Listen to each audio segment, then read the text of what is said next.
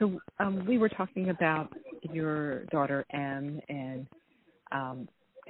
talking about kind of why she came to the Bay Area and what she was hoping to do with her life. Perhaps you can tell me what last time you saw her or interacted with her and what you talked about. Yeah, she was.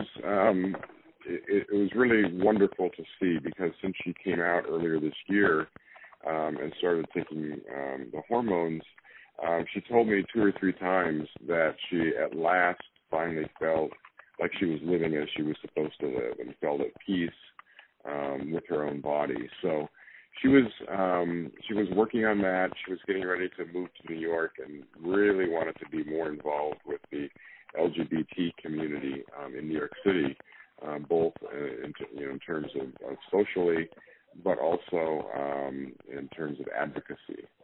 So that was high on her list of things to do. And she was a writer, and you said also an educator.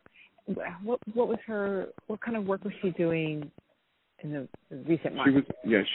She was writing mostly poetry, an occasional short story, but it was mostly very just personal projects, kind of sort of free verse or free form poetry.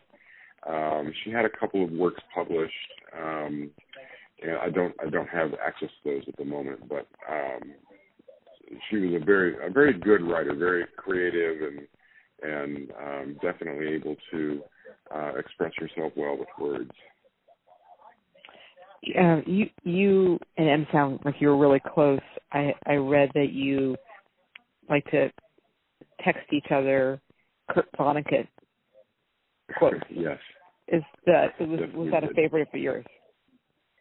Yes, we both enjoyed that a lot, and it would be just like randomly, like if we ran across a quote, and if we saw it like pop up on our social media or just thought of one, we would just text it to each other, and that was great. Vonnegut is certainly my favorite author, and certainly was one of M's favorite authors as well.